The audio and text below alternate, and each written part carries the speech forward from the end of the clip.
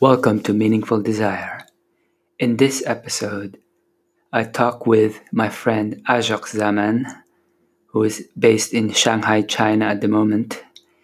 He is a meditation teacher, a fashion model, and a master's student in philosophy.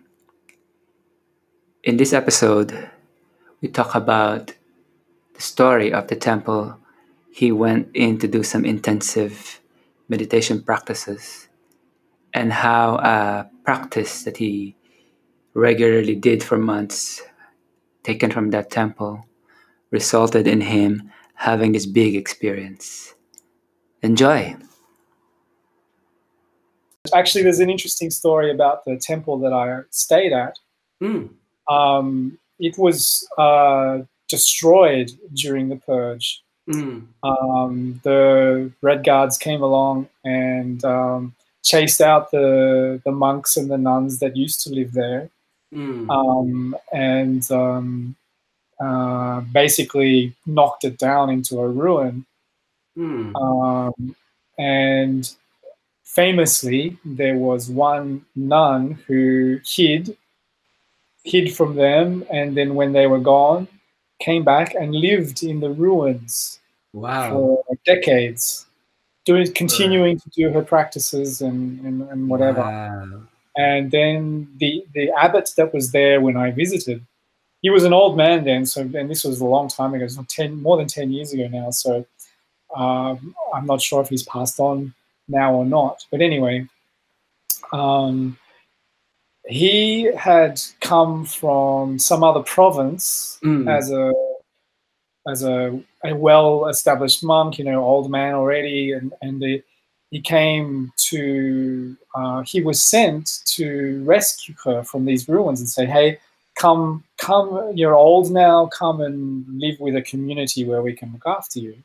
Wow. But she refused to leave. So he ended up staying and finding a way to get the funds and everything to rebuild the temple. And then he rebuilt the temple, basically. And then she transferred, she did the transmission to the next cave. Yeah, so when I was there were a bunch of new young monks there training with him. She had passed away by then. There was a shrine to her there, and she was buried there at the site. But he was still there, and there was a whole bunch of young monks there training up, staying at the temple. It was still a very small temple.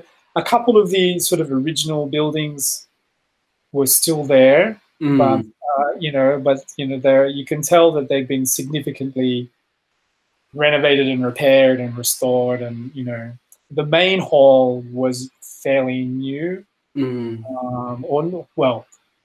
relatively new. Like, it was pretty old already, but compared to the site, compared to some of the older ruins and stuff, very new.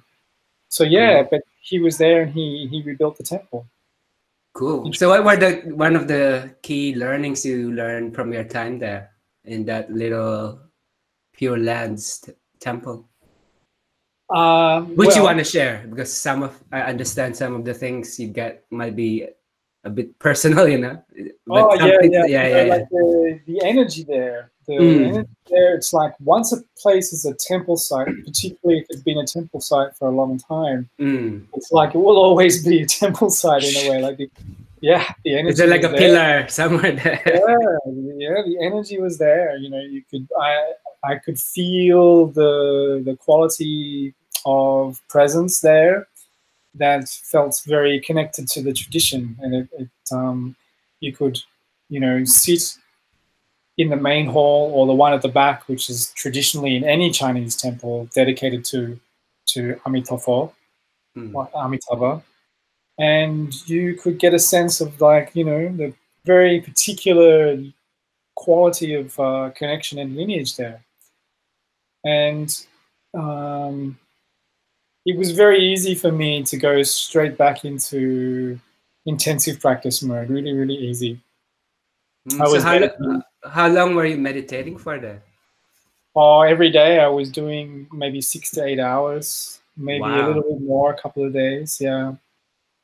For how long periods? 5 days, 7 days, something like this. For a week, I was there the A first week time. of 8 day, a week of 8 hour meditation daily. Wow, it's pretty Something like intense. that, yeah.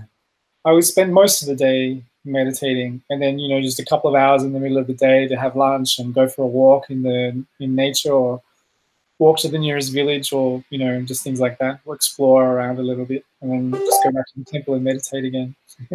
Cool. Yeah, so it was great. And after that first visit, I remember the bus ride back to Shanghai. I'd really reconnected to something very strong, and the presence was with me. It was like I was in an altered state. Afterwards, I didn't have to be practicing to experience it, and I was in that state for quite a long time after I'd left the temple.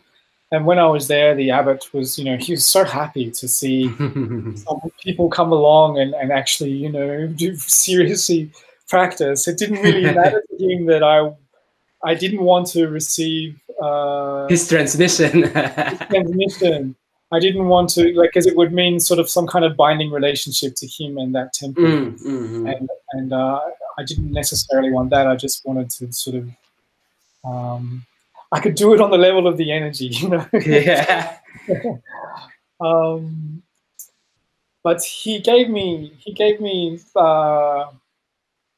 little wrist size mala beads, the Buddhist prayer beads things. And he said, why don't you try doing the typical Pure Lands practice? The medicine practice is like just simple, with the beads, Amitofo, Amitofo, Amitofo, Amitofo, Amitofo, like a mantra. Yeah. So he gave me that. And when I was back in Shanghai, I said, it's not a meditative technique that as you know, we were not trained to practice that way. Yeah. But anyway, having serious experience and depth in a meditative, practice, it's like you can pick up other ones and kind of understand how it works without really being a beginner, if that makes sense. In the same way as, like, say, a musician can pick up an instrument that they don't normally play and sort of be able to play it quite well because they're a good musician. Yeah, something like that. So I was doing this practice, Amitofo, Amitofo, Amitofo, just for fun. It was like, I've never done it this way before. Why not try?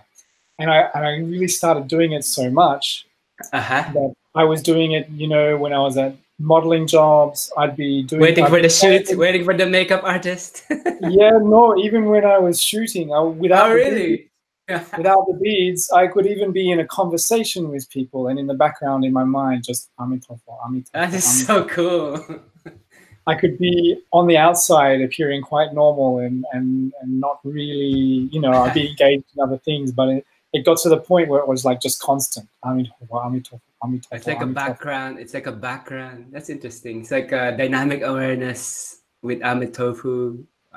Yeah, it had a sort of snowball effect. Like it really just got stronger and stronger on its own, and I didn't have to. It was like it sort of started happening on its own, had its own momentum, and after, I don't know, it was like maybe 2 or 3 months of this, quite a long time, I had this really big experience, and it's so funny because I was in a nightclub, completely like paradoxical space. I wasn't partying. It wasn't like I was there partying. I was actually there doing a photo shoot during the day. Yeah. But so I was there doing a freaking modeling shoot. How ironic. And boom, it was like I had this massive, it just took me completely by surprise, this massive opening, like this sort of, I don't know, it's like as if someone had poured liquid sweetness down my throat, and it sort of gathered in the heart and just went boom, really just bang open. Jeez. And it was like this sort of explosion of sort of this intense but very soft white light. Wow. And I was like, oh, hello, Amitofo. Like, good to meet you finally. yeah.